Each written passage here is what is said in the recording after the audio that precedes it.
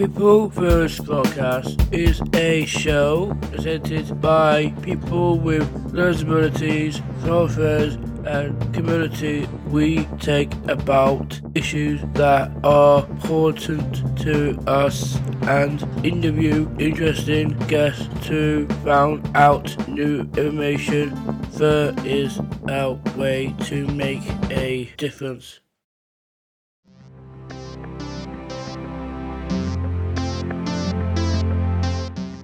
Hello and welcome to People First Podcast. Today we will be talking to David, who is a speech and language therapist who works with adults with learning disabilities. We are going to talk to him about what he does and why it's important. Hi David, thank you for joining today. Hello, you're welcome. It's lovely to be here. Could you explain your role as a speech and language therapist? Yeah, of course. I always think the term speech and language therapist is a bit of a confusing term because it implies that all we do is help with people's talking. But actually there's a lot more to the job than that. We have two main parts of our job. We have the communication side. So rather than just looking at speech and language, we look at communication as a whole. So we really look at how the person we're working with likes to communicate. So that might be with gesture, with signs, facial expression, it might be touch. And we look at the best way for that person to communicate, and then we might advise the people around them on how to support that and how to make their environment a better and an easier place for them to communicate in. So that's sort of one part of our role, and it might be that we work with psychologists and nursing to help them to do the work that they're doing. And the other part of our role, which less people know about, we work with people who have swallowing difficulties. So we might look at somebody having a meal and advise how they can change that meal and make it easier for them to eat, and advise them on foods that might not be safe to eat.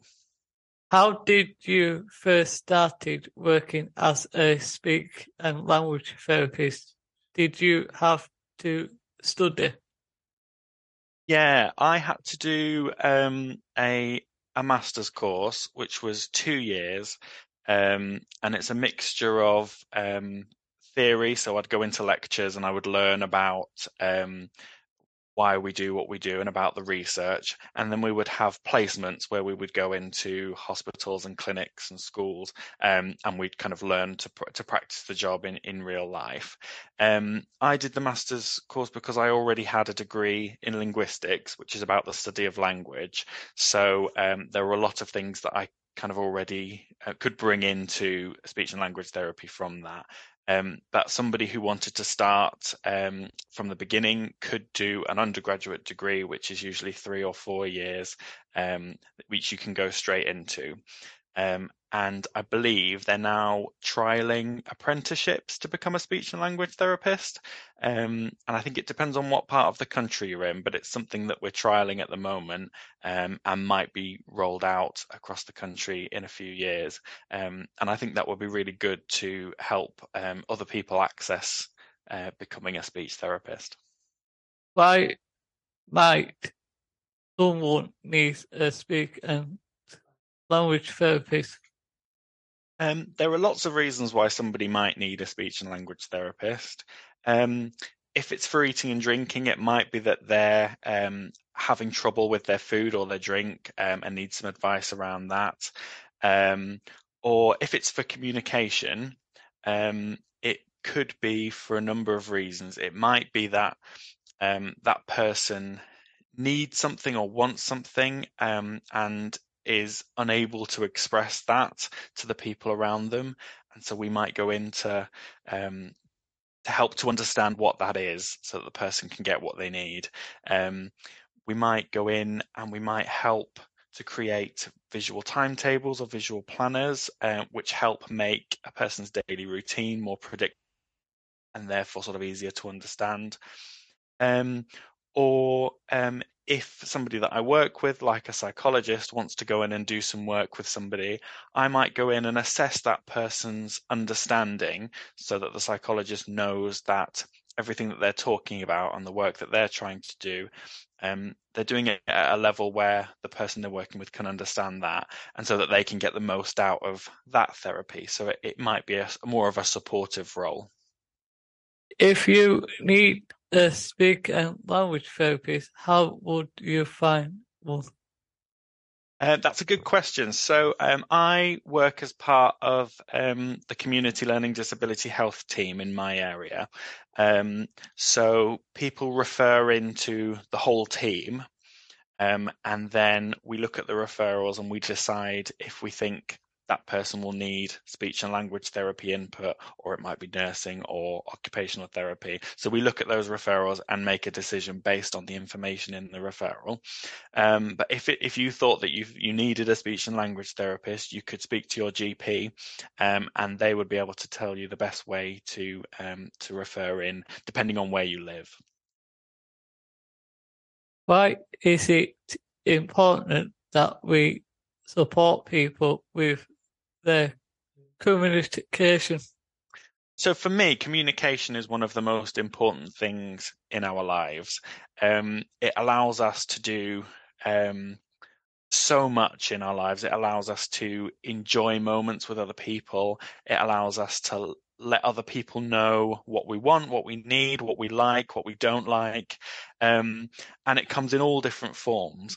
But for me, everybody has a right to be able to communicate and to have the people around them understand what they're trying to communicate and how they're trying to communicate. And so I think the work that we as therapists do is really important, because it gives people the tools to be able to express what they need, express what they want, and hopefully improve their lives. Because it can be really frustrating if you're not able to tell somebody what's on your mind, no matter how small or how large that thing is. The relief that it gives people when they're able to express that is really important, and that for me is why I love doing the job and why I want to be able to support people to. You know what talking mats are? I do, yeah. Talking mats, I think, are brilliant. So I think, did you say you've used them before? I did when I was still, because I had problems with things, so I know what they could show me how to do them by Yeah. looking at them. And So when I've used them before, we have it might be a mat in front of somebody that might, on one side has I really like, and one side I really don't like, or something like that. And then if I was doing it with you, I might give you pictures that you could then sort into which side you thought it fitted. So that allows you, without having to say anything, to be able to show me and to show the other people in the room what you like and what you don't like, and then we could have a photograph of that and stick it on the wall so that anybody who comes in will know. And we can do that with lots of different things. And if somebody is having difficulty using pictures, we could use real objects and we could sort them into different baskets if doing it as a physical mat was going to be difficult. So there's lots of ways of doing it, but that's just one of the tools that we can use to help people communicate. how do you lead speech and language sessions? What do they look like, and can they also be done online? Yeah, good question. If I was going in and meeting somebody for the first time, it would probably be very informal. So I might either go to their home, or I might go and see them in day service, or sometimes I've been out and met somebody on a walk, like in a park. And I might just get to know them a bit, observe them, and kind of go from there. If I needed to, I might do a bit of assessment. So that might involve looking at some pictures and asking you some questions about them. If it was about eating and drinking, I'd come and meet you over a meal time, and I'd watch you having a meal, and we'd talk about whether you found it difficult or easy and how we could make that easier for you. But really, it very much depends on the person that I would be going to see. We try very much to kind of lead and to find out as much about that person and how they want to communicate and what the best way for them to communicate is. So sessions can look very different. We do some sessions online, and that can work for different people. I really like going to meet somebody in person because you can get a feel for their whole life, and seeing, where they live, the people that they have in their life and the things that they like to have around them. So it is nice to be able to go back in and see people face to face. You use a particular tools or exercise to help the people you work with? We have lots of things that we do use. So we talked about talking mats, and that's one that we use a lot. We use lots of other sorts of visuals. So we might do picture timetables to help with routine. We might make information about, for example, a dentist appointment. We might make that easier to read with pictures and by arranging the information on the page differently.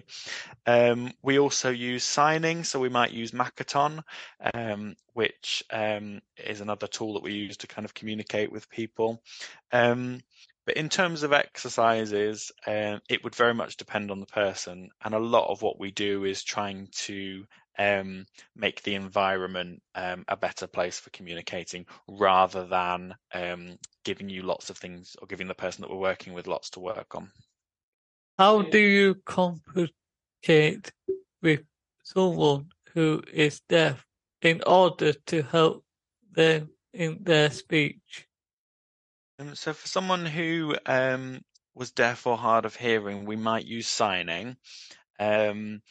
If that was something that the person was able to do. And so we might work with their families or the people who support them to teach them the important signs, and to give them sort of tips on how to use those the most effectively.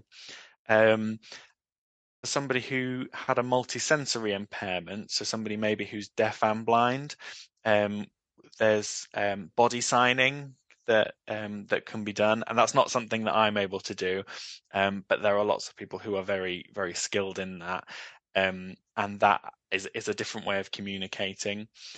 We can also use objects, so in the same way that if I want to leave the house and my partner's taking a long time getting ready and we're going to be late, I might shake my keys at him. We can use objects to represent what's going to happen. And so we might communicate to somebody by showing them an object so that they know what's about to happen. So we might show them a particular fork so that they know that they're going to have a meal time or something like that. So there are lots of different ways of communicating if speech isn't an option for somebody. We also do something called intensive interaction, which is one of my favorite interventions and something that I'm learning to do at the moment.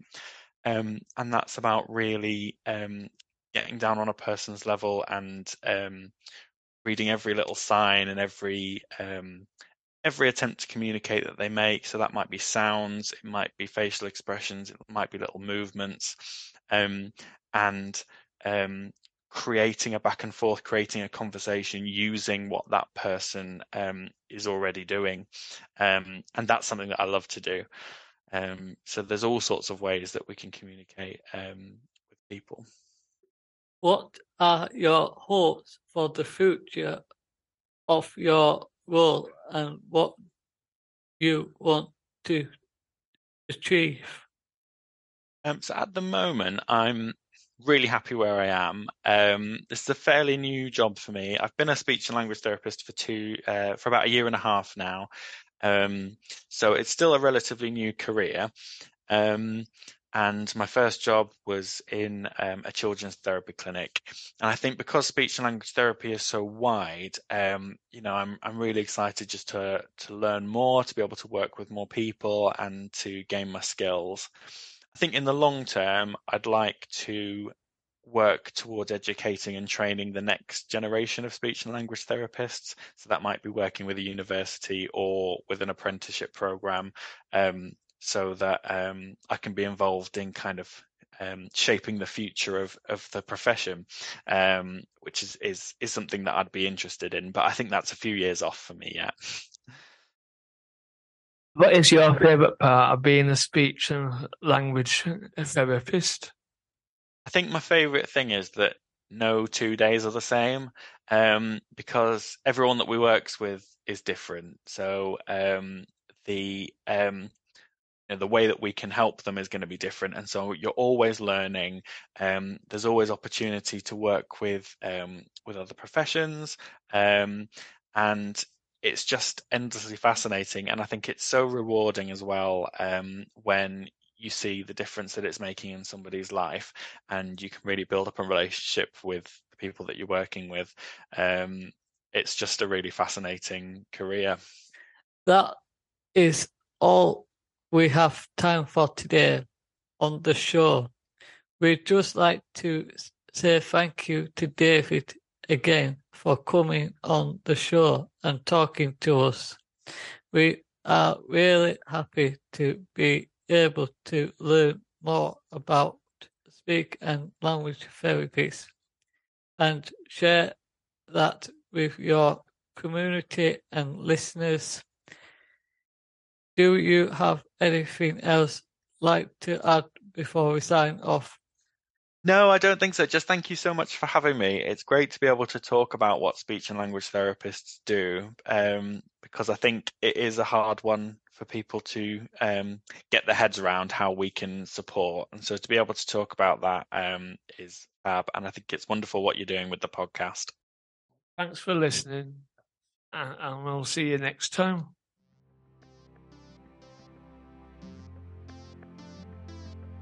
Remember to like, share and follow the show on Facebook, Instagram and Twitter. You can find us by searching for the People First podcast. Thanks for listening.